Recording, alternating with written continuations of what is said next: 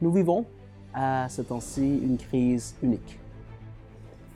Une relance économique qui sera difficile et la réponse à sauver notre économie se situe au niveau des mains des entrepreneurs, des PME québécoises.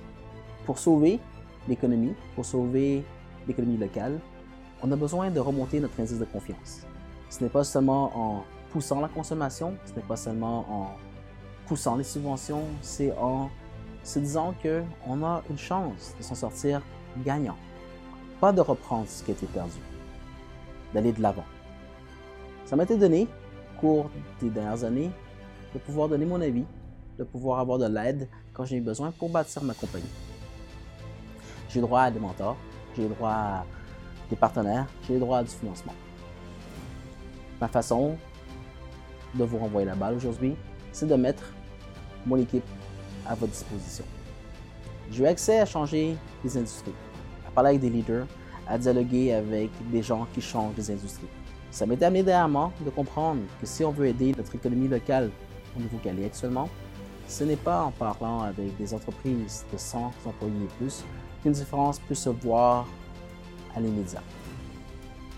On m'a amené à comprendre que si je voulais avoir un résultat immédiat, notoire, sur une question de jours et de semaines, c'est au niveau de la PME, les entreprises de 5 employés et 10 employés moins. Pour quelle raison? C'est qu'une PME, lorsqu'elle va appliquer cette nouvelle façon de penser, ce nouvel savoir-faire, on risque de voir des résultats à l'heure, au jour. Les premières tentatives ne fonctionneront pas. Voilà, lorsque les choses se passent à l'heure ou au jour, on a encore le temps de s'ajuster. Le gouvernement nous a aidé de leur mieux à passer cette crise. C'était une première pour tout le monde. La volonté de notre gouvernement a été de profiter de ce temps pour nous préparer à la relance, pour nous former à nous relancer plus fort. Et c'est dans cette optique que je vous offre mon savoir-faire, ma façon de penser, mon équipe et aussi mon carnet d'adresses. Joignez le dialogue, on va essayer d'aider de notre mieux les PME québécoises à se réinventer, à s'ajuster, à s'améliorer, à accélérer à travers cette crise. On n'a pas toutes les réponses. Ce que je peux vous dire, c'est si on connaît les besoins, étant dans vos souliers, voici les gens à qui j'aurais posé la question. À travers cette crise, la solidarité a pris un sens différent, un sens renouvelé. Seul, même si on a gagné, il n'y a plus rien à fêter. À ce point-ci, c'est de s'en sortir tous ensemble, plus fort. Je vous invite à nous écrire en grand nombre, à nous partager vos inquiétudes, vos besoins et vos attentes. Ça va bien aller, tous ensemble. On va s'en sortir, on va aller vers l'avant. Je suis le Dr. Back, bienvenue aux Alpha.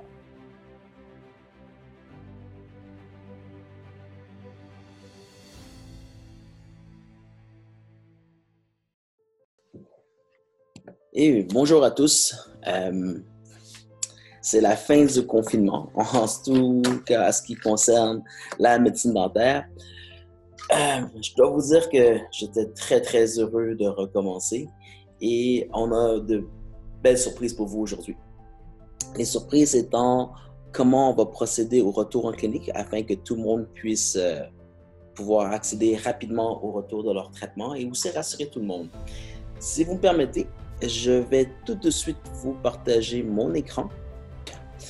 Mdex CO, vous connaissez bien, c'est grâce à vous qu'on est qui on est aujourd'hui. Et puis là-dessus, j'aimerais vous remercier de votre support, de votre amitié. J'aimerais aussi vous en profiter pour remercier l'ensemble d'entre vous qui avez pris le temps de nous écrire, savoir si on allait bien, si on avait besoin d'aide. Ça m'a beaucoup touché d'avoir l'aide de nos patients et d'avoir ce support moral.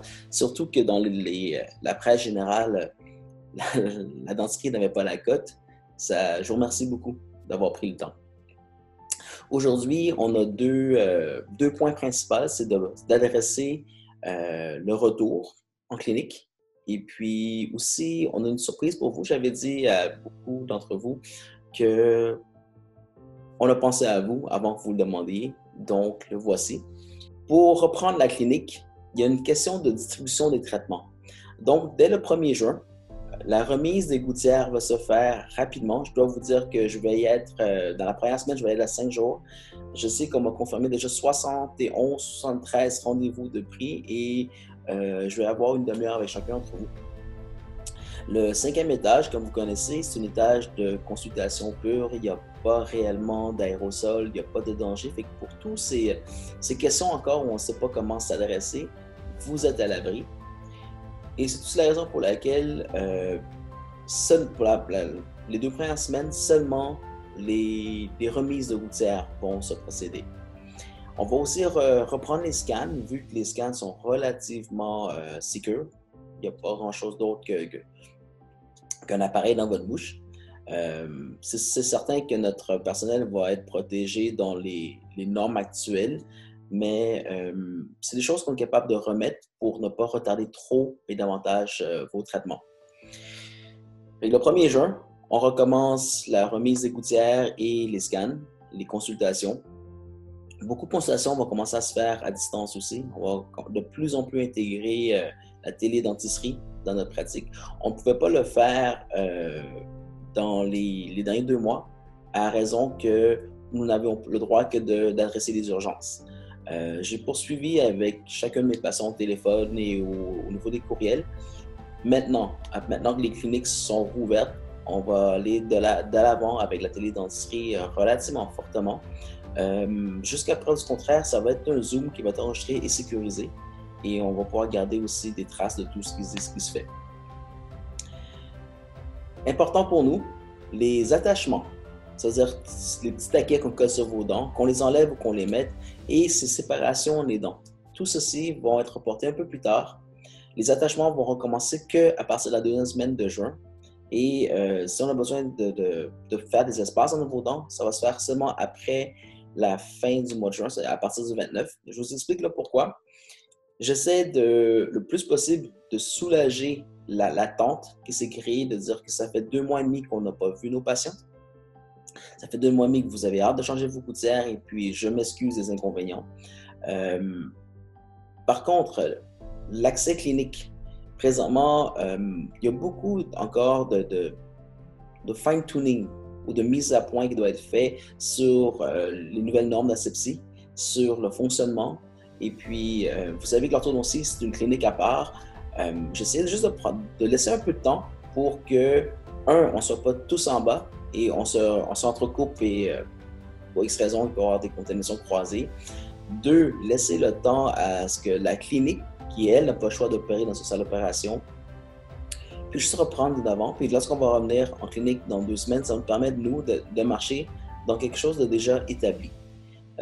On a des directives de nos ministères et puis de nos ordres, mais aussi les choses s'ajustent rapidement sur le terrain.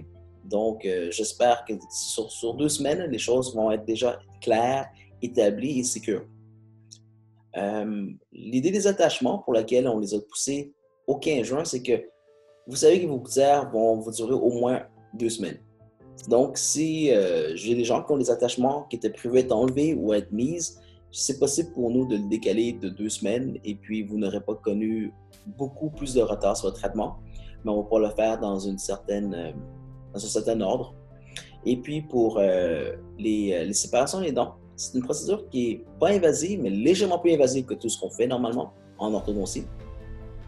Je vais la ramener à la fin du mois, encore une fois, pour avoir accès à des salles, avoir accès à ne pas avoir trop de gens qui attendent avant qu'on puisse avoir une salle.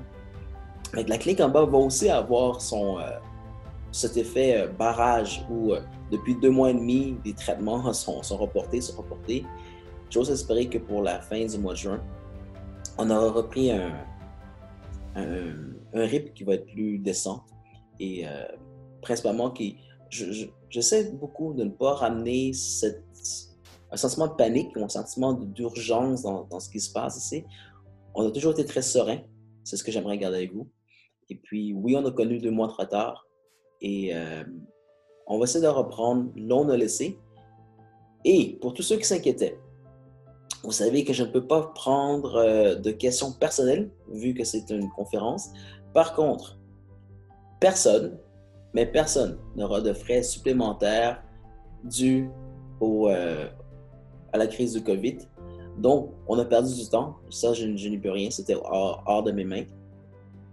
Mais peu importe ce qui est arrivé, on va voir à le pallier. À moins que vous aviez brûlé vos gouttières de façon intentionnelle, vous avez jeté votre chien le manger 3 fois. On s'entend. On va être là pour vous aider, puis on va se battre pour vous. Pour terminer, lorsque je l'ai rencontré, ce n'était pas que je ne voulais pas vous voir, il y avait une directive écrite de la part de mon ordre professionnel qui me disait que je n'avais pas le droit de remettre des gouttières actives à mes patients. En début de crise, on essaie de les envoyer aussi. Je peux vous dire, ça a coûté 25 $ pour une gouttière et au bout de 3 semaines, ce n'était pas encore rendu parce que les gens venaient le prendre. Et quand je dis les gens, les compagnies de livraison, ça allait au centre de tri et ça restait au centre de tri. C'était d'une aberration totale. Donc, ça a coûté très, très cher. Ça n'a pas été efficace et puis il y avait même des risques de perte. Et après, quand la directive est tombée noir sur blanc qu'on n'a pas le droit de remettre des gouttières actives, ça a coupé un peu l'eau au moulin. Et oui, pour ceux qui aimeraient le voir, lorsque je vais le voir, je vais vous montrer les preuves de ça. Fait que oui, on a essayé. On a dû s'ajuster dans la crise, mais reprenons-nous maintenant. Donc, je résume. Dès lundi, le 1er juin, on va être ouvert pour vous remettre vos gouttières. Les scans vont reprendre, les consultations vont reprendre, surtout à distance. Et puis, les attachements vont reprendre à partir de la 2e semaine de juin, autant les mettre que les enlever. Et puis, les IPR vont reprendre seulement à la fin du mois de juin. Je réponds à la question avant que vous me posiez. Certaines de vous m'ont écrit parce qu'ils devaient quitter le pays à cause des situations exceptionnelles. Fait que oui, il va y avoir des exceptions à ça. C'est réellement pour pallier votre situation. Je vais prendre des salles pour accommoder soit le retrait des attachements, soit les opérations à faire en bouche. Je demande une certaine compréhension à ce prix, ça va être du cas par cas. On va essayer de le faire dans la sérénité, dans la sécurité, puis dans le respect de tous les normes possibles. Mais écrivez-moi. Vous savez, je suis toujours... c'est moi qui réponds à mes courriels. C'est moi qui vous ai toujours répondu jusqu'à présentement quand je parle d'une communication personnelle. Je sais aussi qu'à travers la crise, beaucoup de communications sont passées avec mon équipe. Il y a eu des échappées. Je vous prie de m'excuser. Mon équipe fait de son mieux à distance. Les gens n'ont pas été formés à communiquer à distance et les gens n'avaient pas non plus les moyens. Je pense juste des textos. Les 2 premières semaines, on les avait encore. Après ça, on n'avait plus droit accès à la clinique, donc on n'avait plus les mêmes moyens. On a fait le possible avec les moyens du bord et je suis conscient que on a eu des échappées. Fait, officiellement, je m'en excuse, je prends la responsabilité. Ceci étant dit, si on poursuit, tous les patients qui veulent être vus seront vus, puis je parle des gens d'orthodontie, entre le 1er et le 15 juin.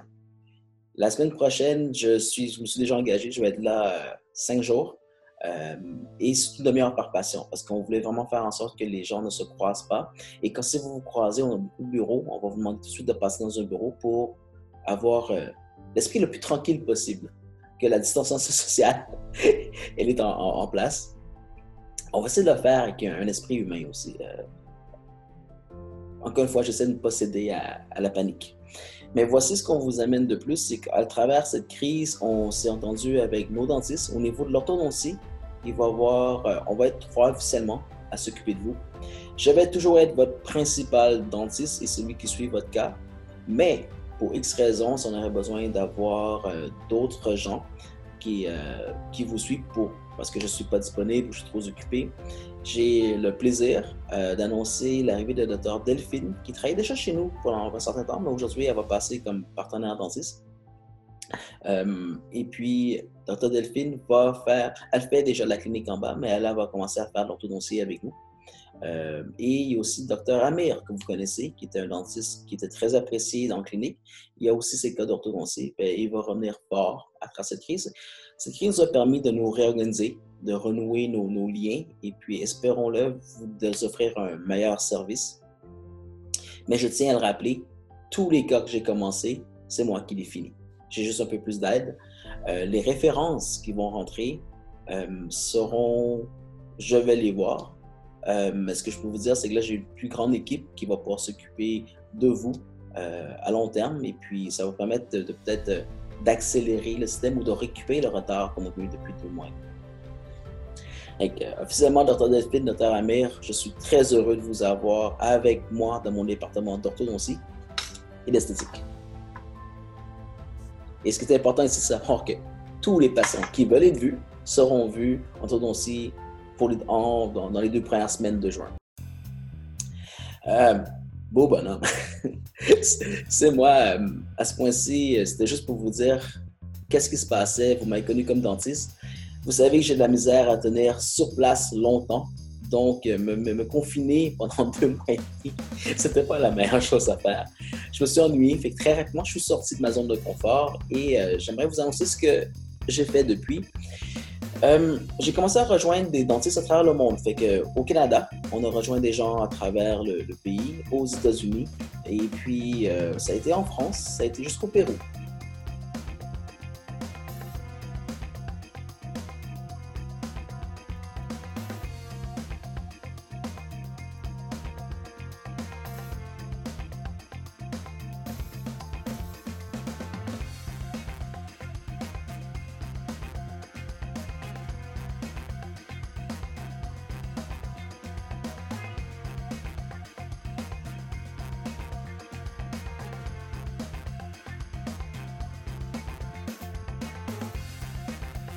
Et on a commencé à créer un dialogue entre des dentistes et des leaders à travers le monde, savoir comment la dentisterie allait et comment on fait pour s'en remettre aussi, comment on fait pour préparer le retour. Fait qu'on a eu près de 2 mois et demi pour parler du retour et comment ça allait se passer. Pour ceux qui seraient curieux, tout a été documenté, fait que vous pouvez fouiller sur Facebook, il y a beaucoup de vidéos qui sont sur Facebook. Plus simplement, vous l'avez sur YouTube, fait que si vous allez sur le YouTube channel de Complexe Mdex ou de Mdex CO, qui est le même YouTube, vous pourrez avoir les vidéos sur place, mais plus simple encore. Sur Spotify, il y a des podcasts. Il y a un podcast qui s'appelle The Alphas International Dental Summit.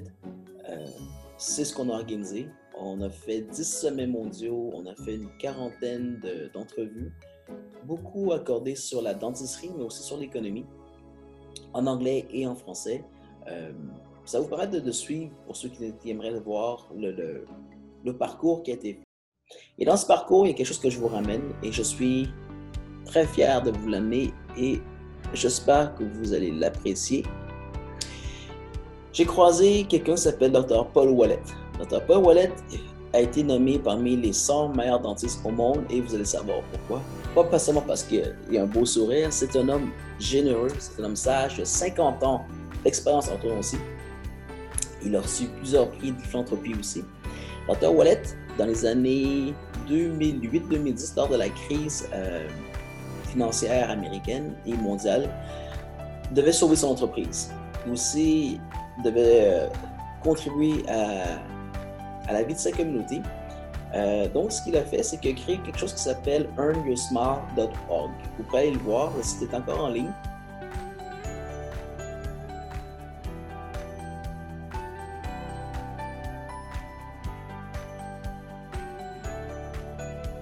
Il a donné une façon à ses patients de payer moins cher leur traitement d'orthodontie en échange d'un retour à la société. Je crois que dans le temps, il parlait de 1 200 $ de rabais possible à 12 $ de l'heure lorsque les gens s'impliquaient en philanthropie. Et ça a fonctionné à une échelle locale relativement bien. Ils ont aligné plusieurs organismes de philanthropie. Les gens ont beaucoup aimé l'expérience. Les patients ont pu profiter d'un retour d'ascenseur, mais l'ascenseur n'avait pas été chez le dentiste, il a été à la société, puis la roue s'est faite. Si je vais vous l'amener à ce point-ci, on l'a amené au prochain niveau. Quand je veux dire, c'est l'initiative de Dr. Wallet, c'était de sauver son entreprise, chose qui a réussi. C'était de contribuer à ce cycle de la société, chose qui a réussi aussi avec les prix philanthropie qu'il a reçus. Aujourd'hui, on aimerait vous l'amener au Canada. Mdex va ouvrir la voie et tout ce qu'on aurait fait, on va le retransmettre à l'ensemble de l'industrie dentaire canadienne mondial aussi, mais à chaque territoire, ils vont devoir s'organiser parce que les lois sont différentes. Donc, Mdex, comme étant votre pourvoyeur de services, puis oui, Mdex, présentement, je ne vous le cacherai pas, comme n'importe quelle compagnie, on essaie de défendre notre position, notre chiffre d'affaires et puis nos équipes. Donc, oui, on travaille à rester en place, on travaille à augmenter notre production pour rattraper ce qu'on a perdu. On travaille aussi à sécuriser notre équipe pour ne pas perdre des membres. Et par-dessus tout, on est là pour vous servir. Fait que tout ça mis ensemble, je ne vous cacherai pas, oui, on va travailler à sauver notre entreprise. Elle n'est pas en danger, mais si on n'est pas proactif, elle peut le devenir. Comme toutes les grandes entreprises qu'on voit aux PME c'est le temps d'être créatif. Donc, Mdex va couper de 15% sa facturation future.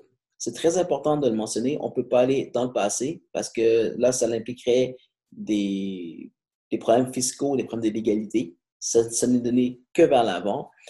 Malgré que ça prend une certaine forme d'échange, c'est un rabais pour ne pas jamais que vous soyez imposé sur ce que vous allez recevoir comme avantage imposable ou comme toute autre chose. C'est un rabais conditionnel. Les règles sont très, très strictes qui disent qu'en tant que dentiste, on n'a pas le droit de s'allier à une cause. Et c'est là que la chose se change. Nous ne nous allions pas à une cause. Nous allions à la reprise de la société. Donc, on va devoir aligner beaucoup de causes que vous allez pouvoir choisir, que vous allez pouvoir vous impliquer. Et Mdex ne fait pas ça pour se différencier des autres, de ses concurrents. Au contraire, on le fait pour ouvrir la marche, pour permettre à l'ensemble de l'industrie de le suivre. C'est encore une zone nouvelle. Je ne peux pas dire grise, je me dirais nouvelle. J'espère que ceux qui sont au comité d'éthique vont bien l'accueillir. Nous, on va le faire. Je vous dirais à ce point-ci, on ne demandera pas de permission. On connaît les lois, on connaît comment les choses se font, puis on va travailler avec tout le monde qui veut travailler. Mais si je vous résumais la chose, voici. Mdex va vous donner un rabais conditionnant à ce que vous soyez actif dans la société. Fait que vous, en tant que patient, vous êtes le deuxième maillon de la chaîne. Vous contribuez par votre travail volontaire aux organismes de philanthropie du pays. Les causes, on va les aligner, puis on adorait avoir votre opinion. Et puis, la philanthropie, par sa définition, sert la société. Surtout les membres qui sont les plus vulnérables de la société. Et on a eu cette réflexion, c'est-à-dire que lorsque l'économie va mal, lorsque les choses ne vont pas bien, les premiers qui vont souffrir sont toujours ceux qui sont les plus vulnérables.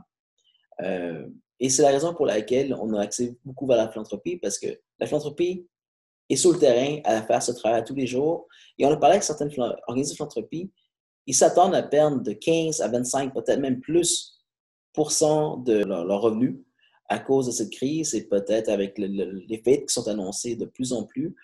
Et ils n'ont pas dit un mot pour raison très simple. Ce n'était pas le temps de dire qu'ils avaient besoin d'argent, mais il fallait le voir. Donc, on va essayer de le voir avant. Si je rentre en détail, voici, le What Initiative va vous permettre d'avoir 15% de rabais sur vos factures futures.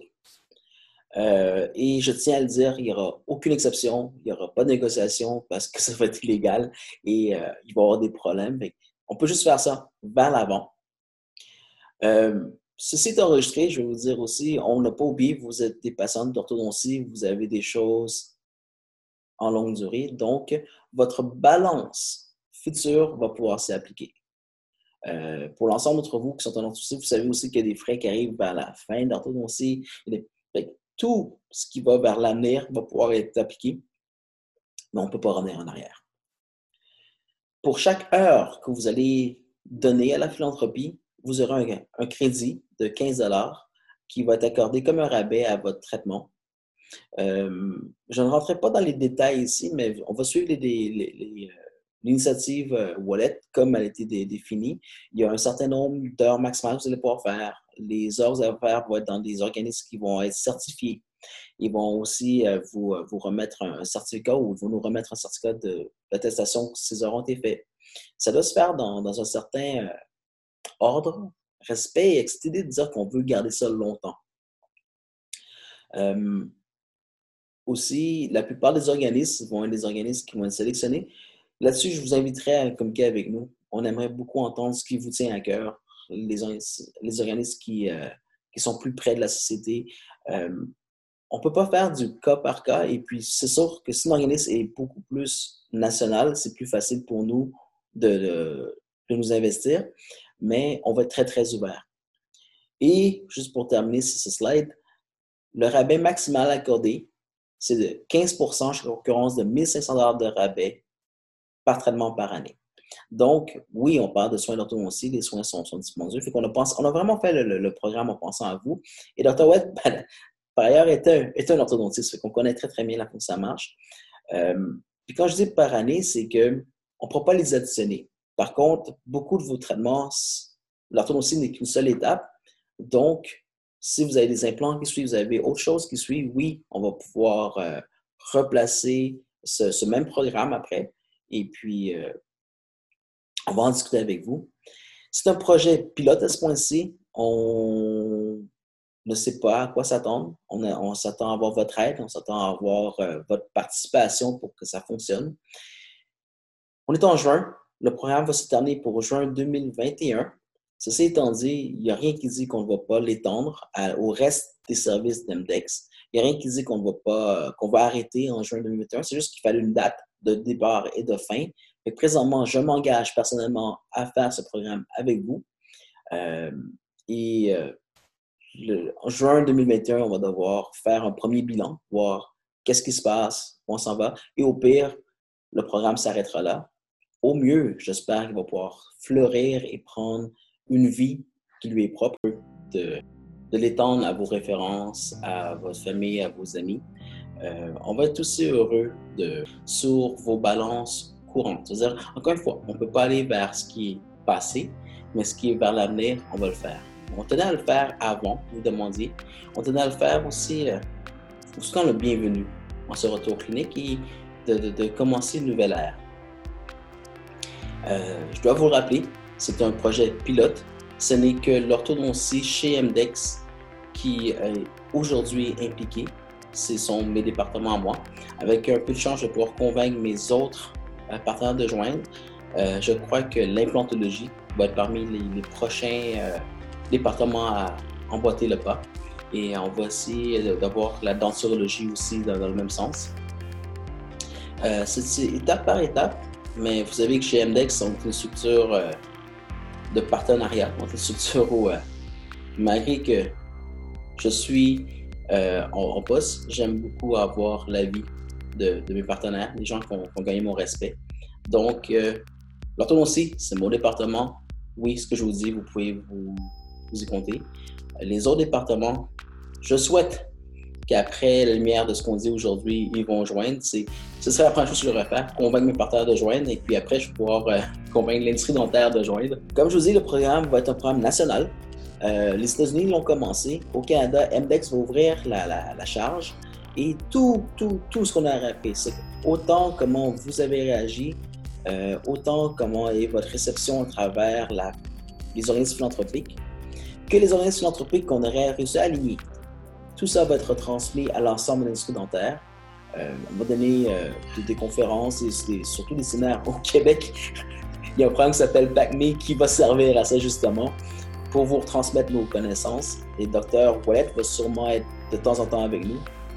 Il va parler de la Floride, mais il s'est fait un plaisir de dire qu'il va porter son nom et son initiative.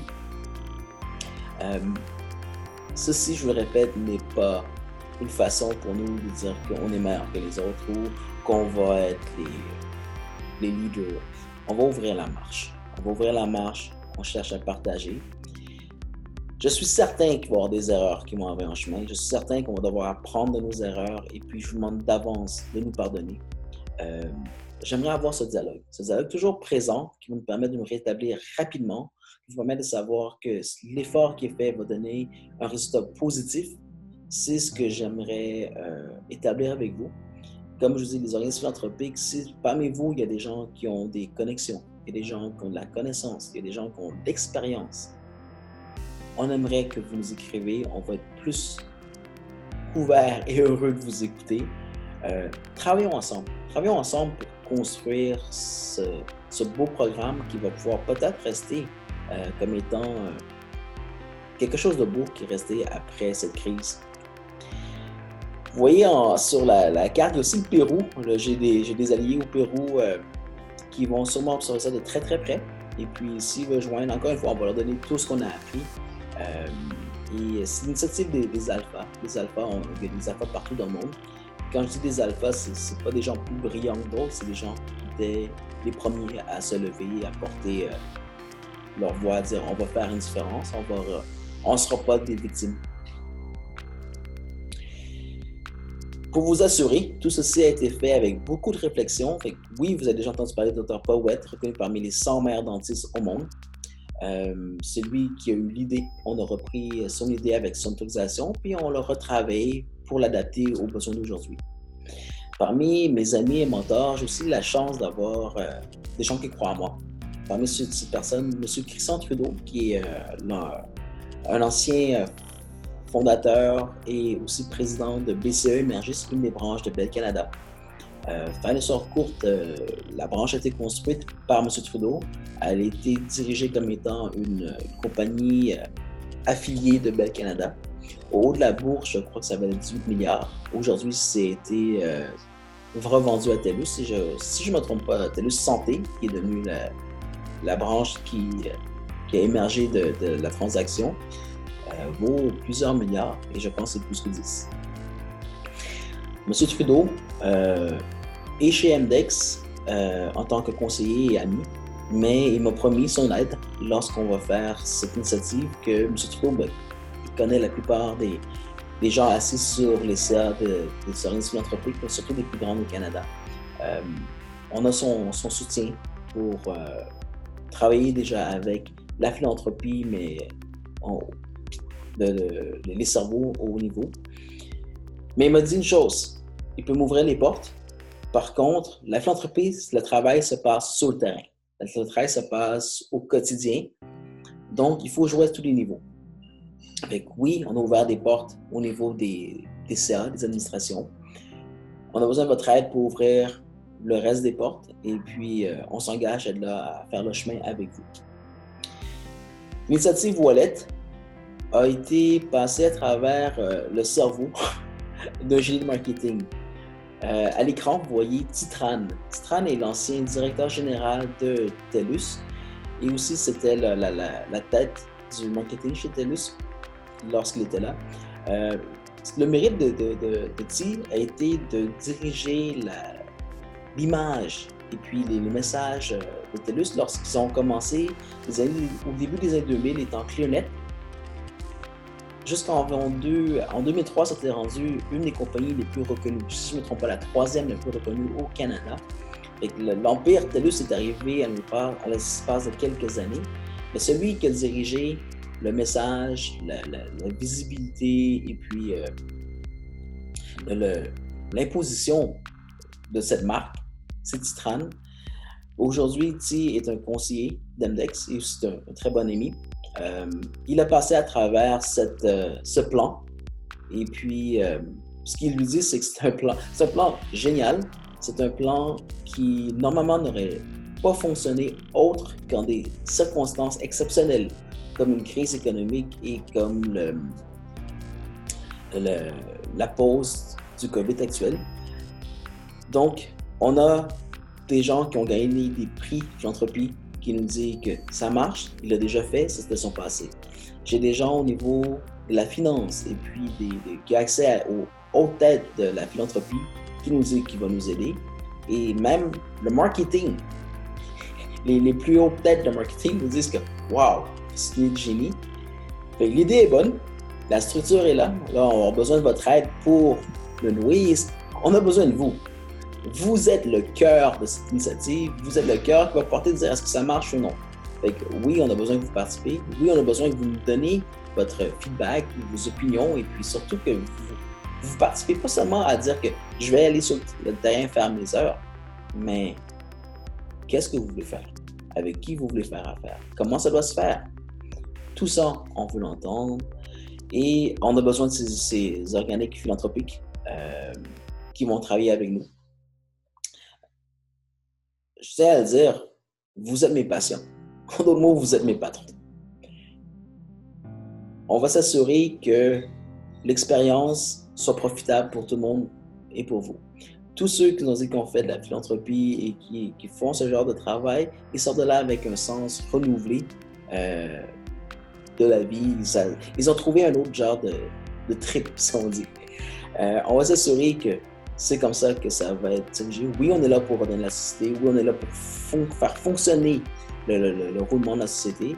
Mais on est aussi là pour avoir du plaisir. On est aussi là pour s'assurer qu'on passe nos vies. Fait qu'on va s'assurer que tout se fait dans le respect. Mais encore une fois, je vous dis, j'ai besoin de votre aide. J'ai besoin de votre aide, j'ai besoin de votre participation.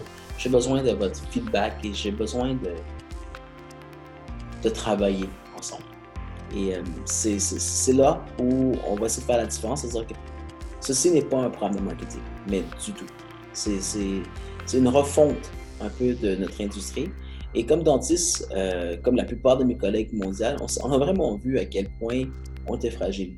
Il a fallu une crise sanitaire pour nous montrer à quel point nos diplômes, nos titres, tout ça tenait à un bout de fil.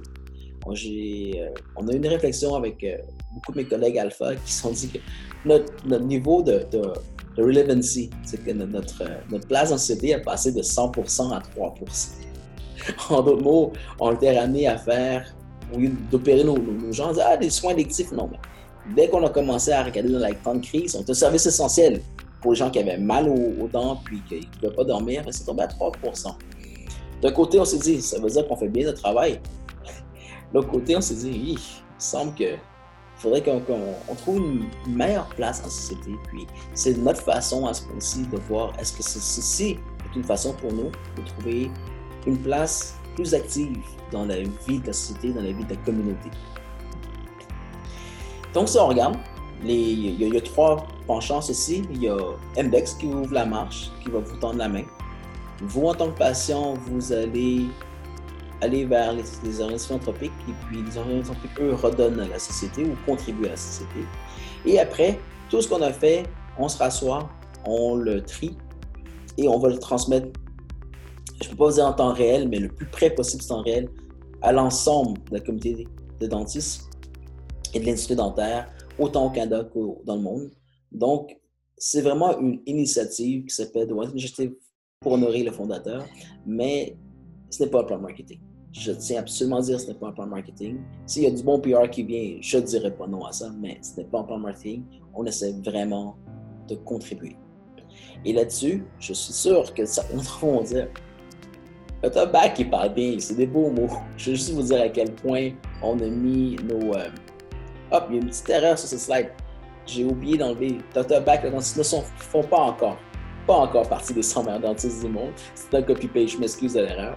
Mais dans cette crise, Dr. Éric Lacoste, qui est un dentiste de Laval, un spécialiste, on s'est rencontrés à travers cette crise et il m'a challengé à dire est-ce qu'on est capable de faire quelque chose pour prouver à la société qu'on est capable d'être plus que des dentistes qui s'occupent des dents. Et aussi, Dr. Lacoste a à cœur les enfants de Laval. C'est vraiment comme ça que lui avait commencé la crise. C'est-à-dire, je ne sais pas qui va s'occuper des enfants de Laval maintenant que moi, je peux peut-être plus m'en occuper. Donc, on a écrit un livre qui s'appelle Aftermath, Business After the Great Pause. Ce livre est écrit en 2 semaines. Oui, vous connaissez, j'ai une attention limitée. Dr. Lacoste m'a joint et on a traité ce sujet de philanthropie, mais à travers les yeux d'hommes d'affaires. Ça, c'était ma place. Et ce que je peux vous dire, le livre est là. Il va servir à beaucoup de gens, à ce point-ci, surtout au niveau des entreprises qui ont besoin de trouver une façon de se réinventer et de redéfinir leur, je pense que je n'ai pas le mot, mais leur relevancy, leur place en société. Comment faire pour grandir à travers cette crise, ben, vous me connaissez, tout ce que j'écris, soit que je l'ai fait, soit que je suis en train de le faire, ou je vais mourir à essayer de le faire. Et on a reformé l'ADN d'Mdex, qui était déjà très, très compatible à ces idées, mais on a mis des points de repère beaucoup plus précis je vais dire ça comme ça, qui vaut la peine d'être lu dans un livre.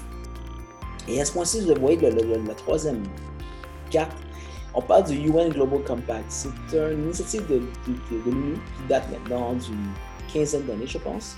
Pardonnez-moi sur le nombre d'années. Et c'est une initiative qui voulait que chaque corporation soit une corporation, soit un corporate citizen, c'est-à-dire soit un citoyen responsable. Voici une nouvelle spin à cette initiative, c'est-à-dire qu'on a s'inscrit, on n'a pas travaillé avec le UN, mais j'ai été formé dans cette idée, je sais qu'est-ce qui est le UN Global Compact. Et à ce point-ci, ce qu'on a fait, c'est qu'on a appliqué vraiment le désir des Nations Unies, mais on le fait à travers les yeux de l'entrepreneur, à travers les yeux d'une corporation, à travers les yeux des gens qui disent que on va recréer la société, et puis c'est le game. Je vais vous dire en anglais un peu, puis genre, j'aime beaucoup prendre les mots de Oliver Stone là-dessus qui dit « Greed, for a lack of a better word, is good ». Mais ce qu'on a fait, on a pris l'ambition d'un entrepreneur, moi, et on l'a mis au profit de la société. Et alors qu'il travaillait pour ses propres intérêts, il n'aura pas besoin de penser à dire « Ah, mais maintenant que j'ai réussi, je vais redonner ». Non, ça va être fait de façon automatique. Et donc, le livre, vous pouvez le lire, c'est écrit noir sur blanc, les étapes qu'on a prises, qu'est-ce qu'on a fait. Dans le livre, on ne parle pas du Wealth Initiative, mais ça vous dit que ce qu'on essaie de faire dans le Wealth Initiative, c'est une application immédiate, mais immédiate de ce qui est véhiculé dans le livre, et on l'essaye. À ce point-ci, comme je vous dis, ce que j'ai écrit, je l'ai fait, je suis en train de le faire ou je vais mourir à essayer. Mais j'espère pour mourir, avec votre aide. Mais pour ceux qui regardaient, est-ce que c'était que des beaux mots? Absolument pas. C'est quelque chose qu'on essaie d'insérer dans quelque chose de beaucoup plus global. Là-dessus, je lance un message on est encore en train d'essayer d'avoir le secrétaire général des Nations Unies pour nous écrire une préface. On avait des pourparlers, ça ne s'est pas encore réalisé, mais si parmi vous, vous avez des gens vous avez des connexions, vous avez des influences, vous êtes redevables. Et le livre, pour vous dire, le livre est accessible sur Amazon en copie physique. Il est aussi disponible sur Apple dans 51 pays. Apple Book, c'est-à-dire c'est une copie digitale. Vous voyez la couverture du livre. Et ceci est important, c'est tous les droits du livre, à vie, vont être versés à la philanthropie. Et les premiers 100 000, j'ai fait la promesse à mon co-auteur et ami, vont aller aux enfants de Laval. Ceci n'a rien à voir avec la médecine dentaire. Mais ce que je vous dis, c'est ce qui est écrit dans ce livre, c'était la base qui nous a permis de dire le Wealth Initiative, on va le prendre, on va l'étaler en long et en large. Et pour encore une fois vous dire, ceci n'est pas du marketing. Malgré que j'ai des génies de marketing qui ont approuvé le plan. Je vous demande de nous écrire, je vous demande de nous aider à travers cette initiative à comprendre les enjeux, à aller plus loin ensemble et à l'amener au prochain niveau. Et je vous dis, oui, Mdex CO, on a toujours travaillé pour la joie, pour la vie. On est là pour rester, on est là pour vous servir et ensemble, on va grandir. C'était ce que je peux vous amener aujourd'hui. J'espère que vous avez apprécié. De ma part, je peux vous dire que les 2 derniers mois et demi ont été difficiles. Difficiles, intenses et intéressants. Difficiles parce que je ne suis pas habitué à être confiné et à être coupé de mes patients. Malgré ça, vous savez que j'ai répondu à chacun de vos courriels. Euh, Difficile parce que ça me prenait plus de temps à essayer de gérer les choses à distance que de vous voir. Pendant les 2 premières semaines de juin, dès le 1er juin, on va être là pour accueillir tous les gens qui veulent venir nous voir dans un ordre. Et puis, ce ne sera pas fait de façon précipitée. On va avoir une demi-heure pour reprendre où on t'avait laissé. Ceci étant dit, j'espère que vous avez apprécié. On sait que ceci n'est que le début du retour. Et le retour risque d'être semé de défis. Mais je suis confiant. Je suis confiant qu'avec le dialogue qui va se faire, avec l'entraide qu'on va se porter l'un l'autre, je ne parle pas juste entre patient et Mdex, je parle entre chaque être du maillon, chaque personne du maillon, entre l'idée d'enlever l'idée de la compétition, l'idée d'enlever oublions toute la compétition, les parts de marché. On a tous besoin de rester actifs pour rester avoir notre place. On a tous besoin de s'entraider. Il y a des règles en place, il y a des règles qui sont rigides, d'autres qui le sont moins. Voyons à faire les choses dans le respect des règles, dans le respect des normes, mais voyons aussi à étirer les limites. Et là-dessus, je vous remercie de m'avoir écouté pendant une 40aine de minutes. Je pense même 50. Je m'en rends pas compte, mais quand je parle, le temps peut passer. Maintenant, j'ai assez parlé. J'ai hâte d'entendre parler de vous. J'ai hâte que vous nous écrivez. J'ai hâte aussi que vous nous donniez votre avis et que vous participez avec nous. Ceci étant dit, du fond du cœur, je suis Dr. Bach. Je suis heureux de vous avoir avec moi. Je suis heureux de revenir auprès de vous. Et à très bientôt.